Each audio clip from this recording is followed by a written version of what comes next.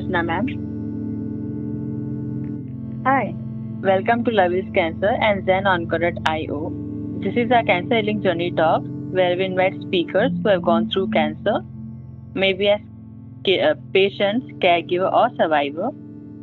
So, thank you for joining us and giving your time. It's an honor to have you with us. Could you please introduce yourself and share your journey with us? अच्छा, मेरा नाम अर्चना सिंह है और मुझे uterus से cancer हुआ था। उसमें ऐसा था कि वो थोड़ा थोड़ा धीरे धीरे पानी झड़ना शुरू हुआ था। तो मुझे पहले लगा कि ऐसा कुछ नहीं है, वाइट डिस्चार्ज वगैरह होता है तो ठीक है, हम कोई मेडिसिन ले लेंगे तो ठीक भी हो जाएगा। और वो कैसे शुरू हुआ कि मैं भूटान गई थी, तो वहाँ पे मैं एयरपोर्ट पे गिर गई। ओके। तो गिर गई ना, तब से वो मुझे वाइट डिस्चार्ज शुरू हुआ। तो फिर उसके बाद थोड़ी दिन तक तो चला, मेडिसिन वगैरह ली, उस कंट्रोल में नहीं आया। तो मैं गायनिक के पास में गई। तो गायनिक के पास में गई तो उन्होंने अपना शुरू किया, पेप टेस्ट वगैरह शुरू किया एंड इंटरनल सोनोग्राफी किया। तो उनको थोड़ा कुछ लगा कि क्लस्टर्स वगैरह फॉर्मेशन है, ऐसा बताया मुझे। तो क्लस्टर फॉर्मेशन को चेक करना पड़ेगा। तो उसके बाद बायोप्सी हुई। बायोप्सी की रिपोर्ट आई। तो रिपोर्ट आने के बाद में डॉक्टर्स ने मुझे कुछ बताया नहीं कि ये कैंसरस है नहीं है। तो जब वो चेक कर रही थी गायनिक, तब मैंने उनको पूछा भी था, आपको ऐसा लगता है कैंसरस है? तो मुझे नहीं ऐसा कुछ नहीं, तो आप लोग डर जाओगे। मैंने नहीं, ऐसा कुछ नहीं है, कैंसरस होगा तो भी ट्रीटमेंट तो हो ही जाएगा। मुझे ऐसा था कि यूट्रस में है तो उसका कुछ डरने जैसी बात नहीं है कि यूट्रस रिमूव कर देंगे तो बस कब तक बात। हाँ। ऐसे तब बहुत आसान लगा था, लेकिन इतना आसान था नहीं। फिर बायोप्सी की रिपोर्ट में आया था, उसमें वो रिपोर्ट के जो मेडिकल टर्म्स है ना, वो सब हमने गूगल में सर्च कर करके ना फिर फाइंड आउट कर लिया कि है क्या ये। फिर उसके बाद में ऑपरेशन हुआ। और ऑपरेशन के समय कितने 10 डेज में हॉस्पिटल में थी। 5.5 आवर्स का ऑपरेशन हुआ था। फुल यूट्रस रिमूव किया था with all the knots and all. जितने नॉट्स कनेक्टेड रहते हैं ना यूट्रस से, उनका थोड़ा डाउट था कि शायद वो आगे तक फैल चुका होगा, तो कहीं आगे और बॉडी को न अफेक्ट करे, इसलिए उन्होंने सारे नॉट्स वगैरह निकाल दिए। फिर 1 मंथ के बाद में उन्होंने रेडिएशन लेना शुरू किया। तो 1 मंथ के अंदर रेडिएशन, 15 मिनट्स रेडिएशन दिए थे और 5 वर्किंग डेज के रेडिएशन थे। तो वो चले more than a month. 25 days, मेरे 25 वर्किंग डेज रेडिएशन हुआ। तो वैसे जो ऑपरेशन हुआ था उसका कोई ज्यादा तकलीफ नहीं थी मुझे, लेकिन वो रेडिएशन की ज्यादा तकलीफ हो गई थी, शायद अभी तक भी होती है, क्योंकि रेडिएशन से बहुत ज्यादा गर्मी हो जाती है ना। हाँ। तो स्टार्ट हुआ था रेडिएशन, तो उसमें थोड़ा कुछ लगा, हल्का सा कुछ है, तो ऐसा लगता है घर आते हैं दिन भर में तो हम नॉर्मल हो जाते हैं कि चलो अच्छी बात है, रेडिएशन पे जा रहे हैं आ रहे हैं। लेकिन थोड़े दिन के बाद में एटलीस्ट 10-15 रेडिएशन हो गए ना, तो उसके बाद में बहुत ज्यादा प्रॉब्लम्स होने लगी। तो वो कैसे था, फुल राउंड सर्कल दिया था ना। तो उन्होंने उस रेडिएशन ने ना कैसे वो intestine and urinary bladder and rectum, ये चीजों का इफेक्ट किया। और रेडिएशन के जो डॉक्टर थे रोहित मालदे हमारे, उन्होंने मुझे बताया था कि जो उसका रेडिएशन का इफेक्ट होगा वो जल्दी 6 मंथ्स के बाद में आप रिकवर कर जाओगे, नहीं तो कभी कभी 2 ईयर्स भी लगता है, नहीं तो कभी वो पूरे लाइफ लॉन्ग रह जाता है। तो मेरा शायद थोड़ा सा प्रॉब्लम यूरिनरी ब्लैडर का रह गया है। अभी 3 ईयर्स हो चुके हैं, फिर भी वो है। अच्छा। रेडिएशन की वजह से कैसा अंदर ड्राई होने के बाद में, उसमें यूरिनरी ब्लैडर में ड्राई होने के बाद में उसके जो इनर सर्कल ये था ना, जो स्किन थी ना, तो इनर स्किन जैसे वो छोटे छोटे पीसेस में ब्रेक हो गई। तो वो मीन्स बॉडी के बाहर आना है शुरू। ये प्रॉब्लम से अभी अब तो फॉलोअप चल रहा है। पहले फॉलोअप 3 मंथ्स के थे, और रेगुलरली मैंने सारे कर लिए और उसके बाद में 2 इयर्स 3 मंथ्स के थे और फिर उसका 6 मंथ्स का था। अब लॉकडाउन है तो मैं गई नहीं इस बार, लेकिन अभी दिसंबर में जाऊंगी। फिर जून में था मेरा फॉलो। हाँ। तो ये मेरी जर्नी रही और उसमें ऐसा कुछ भी नहीं था, फैमिली का सपोर्ट भी था। और तो मैं तो बहुत बिंदास टाइप की हूँ थोड़ी सी। ठीक है, वो तो डॉक्टर से मैंने बात भी की अच्छे से। तो डॉक्टर तुम कितना पूछते रहते हो मुझसे। मैं उनको बोली थी आप लेजर से नहीं कर सकते करके डॉक्टर को। तो डॉक्टर बोलते नहीं लेजर से नहीं कर सकते, लेजर से करेंगे तो ब्रेक करेंगे तो फैल जाएगा ना मेरे क्लिक को। हाँ ये तो सही बात है। बोलते डरने का क्या, इंसिडेंट में तलवार लेके थोड़ी करूंगा। डॉक्टर मेरे दोनों बहुत अच्छे थे, प्राची ठक्कर और प्रताप ठक्कर, बोरीवली में हॉस्पिटल है उनका। ओके। और बहुत कोऑपरेटिव थे वो। मिस बहुत अपने पेशेंट की ना बहुत ज्यादा देखभाल करते हैं वो लोग। छोटा सा हॉस्पिटल है, हाँ। बड़ा हॉस्पिटल नहीं है वो, छोटा सा हॉस्पिटल है, लेकिन वो लोग कैसे बहुत ज्यादा केयर करते हैं पेशेंट के अच्छे से। इसलिए मुझे लगता है कि उनके केयर से तो मैं बहुत जल्दी अच्छी हो गई। उनकी क्या, आपकी पॉजिटिविटी? हाँ उनकी केयर भी एंड ठीक है, वो तो है, हम तो ही हैं। क्योंकि अपना विल पावर तो काम करता ही है ना। हम थोड़े डाउन हो जाएंगे तो बहुत ज्यादा प्रॉब्लम बढ़ जाएगी ना। हाँ बिल्कुल। अब मुझे ऐसे हमेशा से रहता है कि ना हम तबीयत खराब है हमारी तो ऐसा है ना कि अपनी तबीयत खराब है तो हम अपने तक ही रखें और 4 लोगों को परेशान नहीं करें। इसलिए हाँ भाई मैं अपना कर लेती हूँ, भाई मैं ये करूँ, मैं वो करूँ, मैं वो करूँ करके कोशिश रहती है कि मेरी मैं कर लूँ।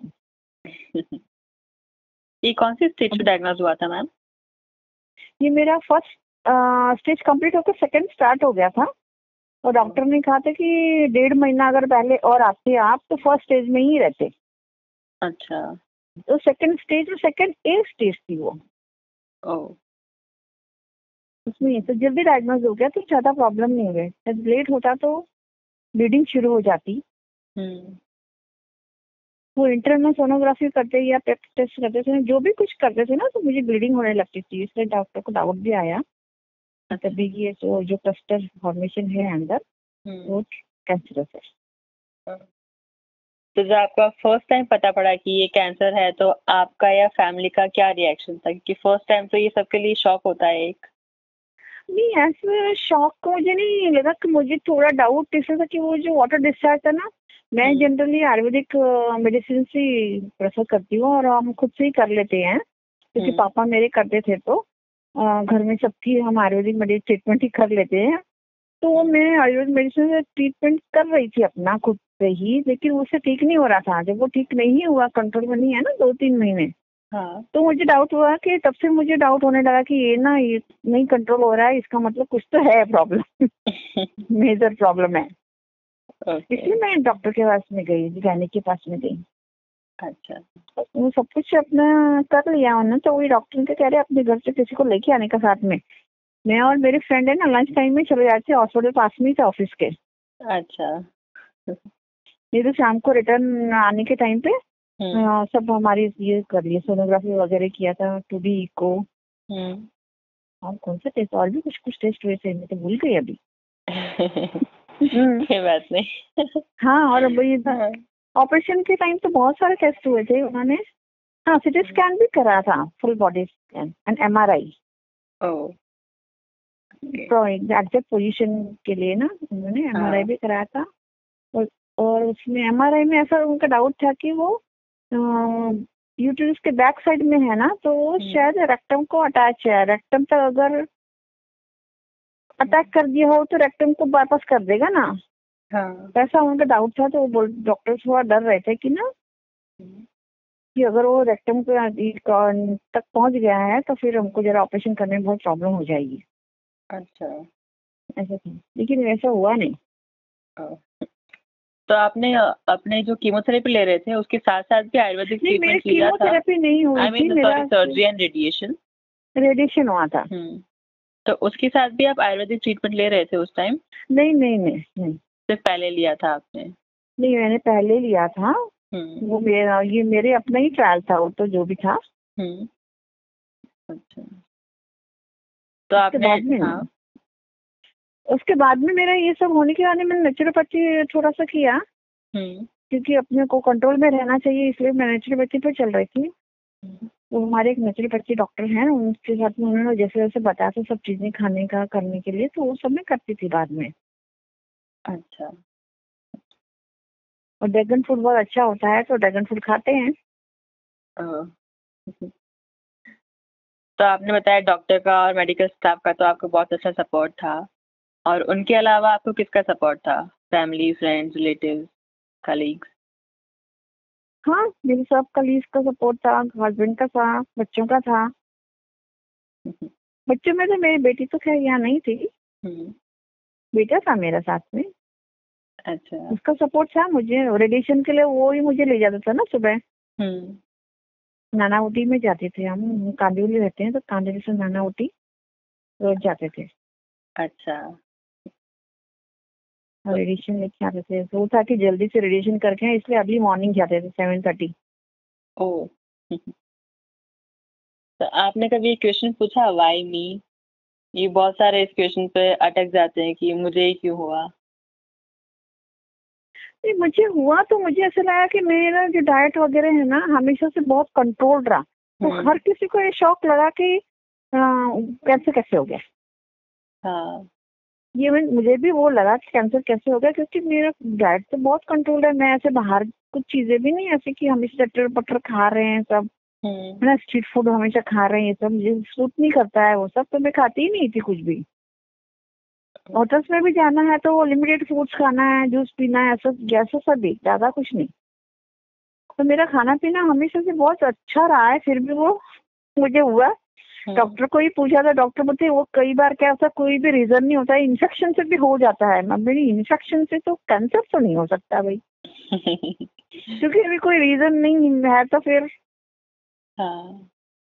बोल नहीं सकते फिर। हाँ। तो आपने आपके ट्रीटमेंट के टाइम और ट्रीटमेंट के बाद में कुछ लाइफस्टाइल चेंजेस किए? हाँ, ट्रीटमेंट के बाद में मेरे स्टमक का प्रॉब्लम था ना, वो ग्लूटेन फ्री है ना डाइट खाने के लिए डॉक्टर ने बताया था मुझे, मतलब ये नेचुरोपैथी वाले ने। ग्लूटेन फ्री खाना है, क्योंकि इंटेस्टाइन वीक हो गई थी ना रेडिएशन की वजह से। हाँ। तो क्या है, वो ग्लूटेन जो मीट में होता है तो उससे चिपक जाता है इंटेस्टाइन पे। ओके। तो इसलिए वो था, तो वो थोड़ा किया कि नॉर्मली भी हम मिक्स करके ही खाते थे, ज्वारी बाजरी नाचनी, लेकिन वो थोड़ा ज्यादा बढ़ा दिया उसका प्रपोर्शन। हाँ। और मैं मिलेट्स, सारे मिलेट्स खाती हूँ। उसका में ज्यादा जोर है कि इडली वगैरह डोसा जो भी है ना सब मिलेट्स का बनाते हैं। अच्छा। बार्नयार्ड मिलेट है, फॉक्सटेल मिलेट है, टोसो मिलेट, कितने 6-7 मिलेट्स आते हैं सारे। Little millet, finger millet. आपको बहुत नॉलेज है इनका पूरा। हाँ, वो मिलेट्स सारे मिलेट्स में लाई, मैं उसको सब शुरू किया। पहले तो ज्यादा मिलेट्स नहीं यूज कर रहे थे, क्विनोआ वगैरह भी लाते हैं, वो भी खाते हैं सुपर फूड। अच्छा, तो मेन चीज आपने डाइट में किया है? हाँ, डाइट में बहुत सारा चेंजेस कर लिया। राइस भी कम खाना शुरू किया। राइस पोटैटो ये सब तो बंद ही कर दिया था स्टार्टिंग में, उन्होंने ना बोला था। Bakery food and dairy food के लिए भी ना बोला था, लेकिन डेयरी फूड स्टार्ट किया था रेडिएशन के बाद में। उन्होंने कहा कि रेडिएशन की वजह से नहीं तो प्रॉब्लम आ जाएगी। अच्छा, तो आपने योगा, प्राणायाम, एक्सरसाइजेस वगैरह? वो मेरा हमेशा से है, पहले से है। अच्छा, वाह। मैं 2007 से वो प्राणायाम वगैरह करती हूँ। योगा नहीं कर पाते, थोड़ा ये प्रॉब्लम है। वो सारे आसनास वगैरह नहीं आते मुझे, आते हैं मगर कर नहीं सकते हैं, वैसा है। लेकिन प्राणायाम सब करते हैं। और थोड़े से एक्सरसाइज वगैरह छोटी मोटी सी, वो प्राणायाम वो अभी भी करते हैं। अच्छा। और कपालभाति मैंने ऑपरेशन के बाद में बंद कर लिया, क्योंकि उसके बाद में मुझे हर्निया का प्रॉब्लम भी हुआ। यूट्रस रिमूव होने के बाद में जगह हो गई ना, वहाँ पर स्पेस हो गया, तो लार्ज इंटेस्टाइन मेरे शिफ्ट हो गई नीचे। तो वो फिर मुझे फिर से ऑपरेशन किया गया। वो उस ऑपरेशन का थोड़ा प्रॉब्लम है। अच्छा, तो आपका सेकंड ऑपरेशन भी हुआ था मतलब? हाँ, नॉर्मली नहीं होता है वैसा। ये जो होता है ना यूट्रस का रिमूवल होता है ना, यूट्रस रिमूवल के बाद में होता है ये, क्योंकि वो स्पेस हो जाती है ना वहाँ पे। हाँ। तो स्पेस हो जाती है तो शिफ्ट होते हैं इंटरनल ऑर्गन इधर उधर। अच्छा। तो इसलिए वो लार्ज इंटेस्टाइन का शिफ्टिंग हुआ था थोड़ा थोड़ा। एक्चुअली नहीं था, ये भी 13.5 सेंटीमीटर हो गया था, वो बढ़ता गया तो इमीडिएट उन्होंने ऑपरेट कर दिया। अच्छा। वो सेकेंड ऑपरेशन हुआ था। उसका थोड़ा प्रॉब्लम है मुझे, क्योंकि वो उन्होंने यहाँ पे बोन के ऊपर ना उसको फिट कर दिया हुआ है 20 सेंटीमीटर के ना नेट लगा के। तो वो ज्यादा बड़ा है, तो वो फिट रहने की वजह से क्या है कि वहाँ मुझे वो हार्ड हार्ड रहता है पूरा। फील होता होगा हार्ड ऐसा? हाँ एकदम हार्ड है। तो डॉक्टर ने कहा कि नहीं वो सॉफ्ट होने वाला नहीं है, क्योंकि वो बोन्स के ऊपर फिट है। तो मैं ठीक है, अपनी गाड़ी चल रही है, ठीक है। मतलब बिल्कुल ही बिंदास हो, चल रहा है बस, अच्छा है चलने दो। हाँ चल रहा है ना, बस ले लेंगे। जैसा कि जल्दी से डॉक्टर का जाना नहीं रहता है, क्योंकि फिर हाँ आनी ये हो जाए वो हो जाए, एक चीज शुरू होती है तो उसके साथ में दूसरी होती तीसरी होती है ना, तो फिर पूरे सिचुएशन हाथ से निकल ही चुकी है ना, तब भी जाते हैं डॉक्टर के पास में। वैसा है, लेकिन इसमें मैं जल्दी गई थी फिर भी। नहीं तो मेरे स्टेजेस बढ़ जाती शायद, मैं लेट करती तो। हाँ करेक्ट। इसलिए सबका ऐसा है कि लोग जल्दी जाएं डॉक्टर के पास में, कैंसर के लिए तो जल्दी जाएं। थोड़ी सी गांठ भी हो गई, छोटा सा कुछ भी हो गया ना, तो जरा चेकअप करा ले। हाँ। तो आप अपना इमोशनल हेल्थ का ध्यान कैसे रखते थे? बिकॉज आप ऑफ कोर्स पॉजिटिव थे, बट कभी कभी तो आप होते होंगे ऑफ कोर्स कि थोड़े लो हो गए और थोड़ा सैड फील कर रहे हो, तो उस टाइम आप कैसे ध्यान रखते थे अपनी इमोशनल हेल्थ का? हाँ सैड फील करते थे, क्योंकि जब अकेले रहते थे ना घर में, सब चले जाते थे ऑफिस। वो हम तो लीव पे थे तो अकेले घर में रहते थे, तो उधर से कह रही नहीं कोई नहीं है घर में, कितने दिन कोई लीव लेगा। मेरे हस्बैंड ने तो शायद थोड़ी दिन ही लीव ली थी, शायद 1 वीक 2 वीक ही लीव ली थी, बाकी तो नहीं थी। तो मैं पूरा टाइम घर में आके ही रहती थी, 6 मंथ्स तो घर में। ओके। मैं अपने लिए खाना वाना बना लेती थी, दोपहर को अपना खा लेती थी। अच्छा, आप ट्रीटमेंट के टाइम भी खाना ऐसे खुद बना लेते थे और खा लेते थे? हाँ हस्बैंड बना के रख दे रहे थे कुछ ना कुछ तो। और कुछ मुझे करना तो मैं थोड़ा थोड़ा कर लेती थी। तो ऑपरेशन फर्स्ट हुआ था तो उसमें तो ऐसा था कि एवरी डे टू डे जो था ना, ऐसा लगता था कि इम्प्रूवमेंट हो रहा है, इम्प्रूवमेंट हो रहा है। मुझे बहुत अच्छा लगता था, अरे बहुत अच्छा है बट एकदम ठीक हो रही है। तो मैं ये भी कर लूँ, मैं वो भी कर लूँ, ऐसे हो जाता फिर बाद में। तो बाद में ऐसा नहीं हुआ, रेडिएशन के टाइम पे ऐसा हुआ कि तबियत है ना वो डिटोरिएट होती चली गई, तो वो ज्यादा प्रॉब्लम हुआ। अच्छा। तो उसने सब डैमेज कर दिया रेडिएशन ने, जो अभी तक है मेरा प्रॉब्लम। तो उसका भी अलग से और ट्रीटमेंट होगा अब? नहीं वो तो नहीं हो सकता, क्योंकि यूरिन ब्लडर का फंक्शन में प्रॉब्लम हो गया है। उसमें कैसा है कि यूरिन पास करते हैं तो थोड़ा सा यूरिन जो है ना, मतलब यूरिन कैसा फुल ब्लड में खाली हो जाता है ना। हाँ। तो उसमें क्या रह जाता है, वो रह जाता है, वो नहीं होता है। वो की सोनोग्राफी में भी हर बार आता है कि कितना मिस, हर बार इम्प्रूवमेंट होना चाहिए था, ऐसा था, लेकिन वो लीनियर इम्प्रूवमेंट नहीं हुआ। अच्छा। सोनोग्राफी में देखते हैं ना, तो वो रह जाता है थोड़ा। तो उसमें क्या होता है कि थोड़ा रह जाने से फिर यूरिनल ब्लडर फिर से जल्दी भर जाता है, फिर हम जाएंगे वापस, फिर वो थोड़ा ही खाली होगा, थोड़ा रह जाएगा। तो वो नहीं हो रहा है। वो एक चीज मेरी रह गई है, बाकी तो कोई प्रॉब्लम नहीं है। आपको आपका मोटिवेशन कहाँ से मिलता था कि आपको इनके लिए लड़ना है पर्टिकुलर, या आपके खुद के लिए लड़ना है, या फिर आपके जो आपने बताया कि कभी कभी आप लो फील करते थे, तो वो क्या चीज़ थी जो आपके मोटिवेट करती थी लड़ने के लिए? नहीं वो तो ऐसा ही मैं किसी भी बहुत छोटी छोटी चीजों से मोटिव हो जाती हूँ। मुझे तो ऐसा ना, मैं ऐसा ना कि मेरी प्रॉब्लम है तो मैं ऐसा देखती हूँ कि भैया मेरे से ज्यादा प्रॉब्लम किसको है। तो मुझे ऐसा लगता है भैया वो आदमी सर्वाइव कर सकता तो हम भी कर सकते हैं। हाँ, है ना? करेक्ट। हाँ, बिल्कुल। तो वो होती बहुत सारी चीजें हैं। और पता है वो एक अपनी हिंदी फिल्म इम्तिहान का एक सॉन्ग है, रुक जाना नहीं तू कहीं हार के, हाँ, कांटों से चल के मिलेंगे साए बहार के। ये जो सिर्फ 2 लाइन है ना, हाँ, वो मैं 11th में थी, 11th एक्चुअली था हमारा। तब से वो मेरे जिंदगी का ना एक वो क्या कहते हैं ना, वो माइलस्टोन है मेरी लाइफ में, ये सेंटेंस 2। रुकना नहीं। हाँ, कभी भी मैं ना कुछ भी होता है, मुझे ऐसा लगता है बहुत वीक है हम, कमजोर पड़ रहे, कुछ हो रहा, तो मैं इसको याद करती हूँ। वाओ। तब से है मुझे कि स्कूल में थी ना, तब से था कि जब ये फिल्म आई थी ये गाना, ओह। उसकी वजह से तो मन में ना एग्जाम वगैरह इतना अच्छा कर जाते थे फिर, हमें करना है करना है करना है करके। तो आपको आपकी जर्नी पे क्या चीजें खुश रखती थी? मुझको अच्छा से, हाँ मैं बहुत सारी चीजें ऐसा लगता है कि मैं ये भी कर लूँ, मैं वो भी कर लूँ। मुझे करने के लिए मैं बहुत सारे पसारा फैला के रखती हूँ। तो ये भी करती हूँ, वो भी करती हूँ, वो भी करती हूँ। हाँ, मुझे उसमें मैं अपना मेरा सारा टाइम वगैरह निकल जाता है। मेरा रिटायर हो चुकी हूँ, ओह।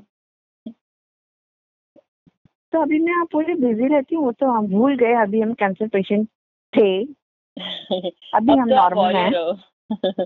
नहीं, अभी हम नॉर्मल हैं, हाँ। तो अभी बस नॉर्मल रहना है। मुझे ऐसा होता है कि भाई किसी का हाथ में तो हमारे तो दोनों हाथ दोनों पैर हैं, तो फिर किस चीज की कमी है। बिल्कुल। मेरा तो यही है, उसी के ऊपर चलते हैं। और अब तो मैं तो सिर्फ अभी टाइम पास भी करना क्या है, रिटायरमेंट लाइफ है, तो फिर उसमें मेरी सिलाई कढ़ाई बुनाई ये सब है ना, उस वो मेरे बहुत एक हॉबी रही है हमेशा से। तो वो अभी उसको है ना, जैसे पूरा जोर मिल गया है करने के लिए मुझे, वो मैं बहुत तेजी से कर रही हूँ। Oh wow. मतलब आप बहुत क्रिएटिव भी हो। मैं तो बोल सकती हूँ। हाँ, वो निशांत से पूछ सकते हैं ना, निशांत की मम्मी हूँ ना। हाँ, बिल्कुल, निशांत से भी बहुत क्रिएटिव है।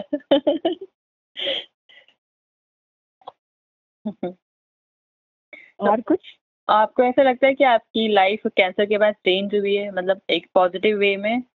आप पे कुछ चेंज आए हो, पॉजिटिव चेंजेस, लाइफ को देखने का तरीका अलग हुआ हो? ऐसा कोई चेंजेस वगैरह कुछ नहीं, मेरे कोई नोटिस नहीं किए। नहीं, मेरा तो मैं जैसी थी पहले जैसे आज भी हूँ। हाँ, बॉडी में फिजिकल चेंजेस हुए हैं, प्रॉब्लम हुई है, बस उतना ही फर्क है। मेंटली नहीं, मैं कोई किसी भी तरह से चेंज हुई। अच्छा, मेंटली जब पहले भी स्ट्रांग थे और अभी भी स्ट्रांग हो। हाँ, वाह। स्ट्रांग हूँ। मुझे ऐसा है कि हाँ भाई, जाने हॉस्पिटल जाना है तो हॉस्पिटल ठीक होके आना है। वाह। तो आपको ऐसा लगता है कि आपकी जर्नी से आपको कुछ लेसन्स मिले हैं? क्योंकि हम कभी भी अपनी लाइफ में कुछ मुश्किल दौर से निकलते हैं तो बहुत सारे लेसन्स मिलते हैं हमको। तो आपको ऐसा लगता है कि आपकी जर्नी से कुछ पर्टिकुलर लेसन्स मिले? नहीं, ऐसे कोई लेसन वगैरह की बात तो नहीं, गुड लेसन ही है, सब अच्छे ही हैं। क्योंकि मैं तो बीमार थी, तो मुझे मेरे सब कलीग्स वगैरह सब अच्छे थे, सब सपोर्टिव थे, तो मुझे बहुत अच्छा लगता था। उनके साथ में थोड़ा टाइम पास भी हो जाता था मेरा। हॉस्पिटल में भी सब आते थे, घर पे भी आते थे मेरे कलीग सब। आपको सबका सपोर्ट था? ऑफिस फ्रेंड्स वगैरह में, वो पुलिस थी ना पहले भी, हाँ। फ्रेंड्स वगैरह तो सब थे। वो क्या सिर्फ एक बार आकर नहीं, चेहरा दिखा के नहीं गए, बहुत बार आए गए सब। हाँ। तो अभी जो आपको सुनेंगे पेशेंट्स और केयर गिवर्स जो इस जर्नी पर अभी भी हैं और अपना ट्रीटमेंट ले रहे हैं, आप उनको क्या मैसेज देना चाहोगे? उनको मैं ये कहना चाहूँगी, डरना नहीं। हम्म। क्योंकि क्या होता है कि हम डरते हैं ना, तो फिर अपने आप कमजोर पड़ जाते हैं, है ना। वो मेंटल इफेक्ट है ना बहुत ज्यादा पड़ता है फिजिकल बॉडी के ऊपर, है ना। हाँ, तो डरेंगे तो शायद बीपी भी बढ़ जाएगा, बीपी बढ़ जाएगा तो हार्ट को प्रॉब्लम हो जाएगी, फिर हार्ट की प्रॉब्लम हो जाएगी तो और दूसरी प्रॉब्लम हो जाएगी, है ना। फिर डिप्रेशन आ जाता है लोगों को। हाँ ठीक है, ओके। सर्टेन चीजें होती हैं कि वो अपने क्या होते हैं, हमारी हद से बाहर हो जाती हैं, तो बात अलग है। इसलिए बहुत से लोगों को तो कैंसर में बहुत पेन वगैरह भी बहुत ज्यादा होता है ना। हाँ, तो वो बर्दाश्त नहीं कर पाते हैं। हाँ, तो बस डरो मत और लड़ते रहो, ये आपका मैसेज है। हाँ, वो पेन होता है कई लोगों को, तो इसलिए उसमें शायद वो बचते नहीं है, तो उनके लिए तो हम कुछ नहीं कोई कह सकता है। क्योंकि मैंने, मेरा हॉस्पिटल कैंसर हॉस्पिटल था ना, तो मैंने देखे हैं पेशेंट। अच्छा,